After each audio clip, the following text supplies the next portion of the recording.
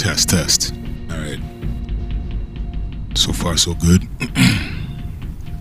We're back. Metaphysics Rantcast. With your host, Metaphysician7. Still here. Hope everybody's doing well. On the job. At work. Wherever you work. Whether you work from home, whether your time is your own, you know, from wherever, the office, the street, from the phone, you know, we're still here. Made it out of the ER in a relatively short amount of time. It was, and y'all are going to be hearing this on a very, very serious delay. Like, you won't be hearing this till probably more than 24 hours after the events had taken place. But we made it out of the ER. That shit was... First of all, I like that it's now just the Ottawa Hospital. I'm never going to forget this now. Now that I've actually been in there and seen the sign 3 million times. And been on the bus that goes in the direction that stops on the campus that lets people off, that is announced several times, the Ottawa Hospital. There we go, TOH, the Ottawa Hospital. Alright, so the ER. I'm going to try and keep this short so I can actually sleep. For real. But there were, as you can imagine, in a city hospital, there are all manners of people going through whatever. And I'm just trying to literally not look at anybody or make eye contact with anybody. Or even like speak to anybody except the nurses. And y'all probably have heard some of the random recordings that came out of that. Like I need to engage with something that wasn't social. I'm even surprised I was able to communicate with any of these fucking people, man, because it's weird, man. Shout outs to the people on I was kind of retweeting away and taking pictures and shit. Someone reached out, shout outs to probably don't want themselves to be shouted out because I think they actually do something for real. They do some real professional shit now, so they probably don't want to be shouted out. Although, I mean, this isn't CBC News, right? So shout outs to Rob. Alright. Also, I'm pretty sure I've seen somebody else that I recognize from IG. You know, these corporations, these social media corporations, I swear, how the algorithms work, they force you to know people, or they force people to suggest to you, not just through your contacts, but through proximity. Because I'm pretty sure that I've seen this dude on IG. And I should go digging right now, actually. Anyway, there was someone I'm pretty sure I recognized from IG in the hospital. And I'm pretty sure they live in the neighborhood. But I'll have to do some more digging. Because I didn't want to be... Because in the state I was in, I didn't want to roll up on him, man. And to be honest, I wasn't in exactly a social mood, so I probably wouldn't have really wanted to anyway.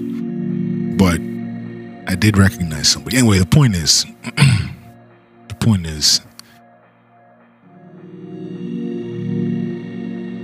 we made it out of there alive. And if I do some digging, I'm pretty sure that other person made it out alive too. They look to be in way better spirits than the vast majority of people there. Did get some chuckles. Shout outs to the nurses. I mean, I don't know your names, but the nurses, the staff at the Ottawa Hospital, very nice people. And shout outs to the wait time. I was out of there when you combine all of the time that was spent going there, dealing with the reception, the waiting around, and so on, it might have been 2.5 hours, which was way different than what I had experienced 4.5 years before, which was like 8 hours or something, or 9 or 10 hours, or maybe even more. I don't know. Somebody else that was there, and I guess it depends on the severity of your situation. Somebody else that was there had said they'd been there since 10 a.m. and it was like 6 p.m. at that point. So I guess the wait time for them wasn't too good. Shout outs to those people as well. The elderly couple, they were bickering at one point. But if you've been there for 8 hours, you're gonna bicker with somebody, right? Anyway, made it out of there. Now the question is, I almost did the saying will one sleep, will I sleep?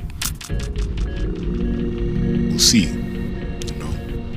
We'll see. This shit is very important, that everybody don't run themselves into the ground. Right? You can have the wave of superheroism and the wave of I'm gonna get shit done and I'm gonna take on everything and I'm gonna, put myself out there in a way that, has never been seen before, and I'm gonna fucking, accomplish so many different things all at once at the same time, medically aided, and then you crash. Hey, you can't blame nobody but yourself, right? Because you ain't Captain Superhero, Captain Planet, with any of these things. You're just a human. We're all just humans who at some point will jam up the ER for hours. Some people who gets, I managed to, this is the thing too with the thinking. I need to extend this recording. Give me a second. Give me 1 second. So I'm at quote-unquote Elmvale Acres. Elmvale Shopping Center. This is like in the moments before I get on the bus that's going to take me to the hospital. And I'm like, I need to eat something. Like, I don't even really, because the days of MFP, aka quote-unquote MyFitnessPal, are long gone. So I don't really count calories in that way anymore. Not even the running total, kind of keeping track in your mind if you eat the same shit over and over again. For various reasons, I just don't have the mental capacity for that right now. And also I'm eating various random things. So, anyway, the point is, eating a bite of something here, 2 bites of something, 5 bites of something, a few chips here and there, a banana here and there. It's like you're not getting the full nutrition. So I'm telling myself, before I go into this hospital, I need to grab some food. Completely forgetting that there's actually they have convenience stores and restaurants in the hospital and shit. So I stop in at the Loblaws in Elmvale with the intention of buying one single chicken tender, and then I decide I'll get 2. I get to the chicken tender section. They're like, yeah, due to unforeseen circumstances, chicken is closed. Like, goddamn. So what do I buy? 1 banana and 1 thing of no-name, what are essentially no-name Pringles.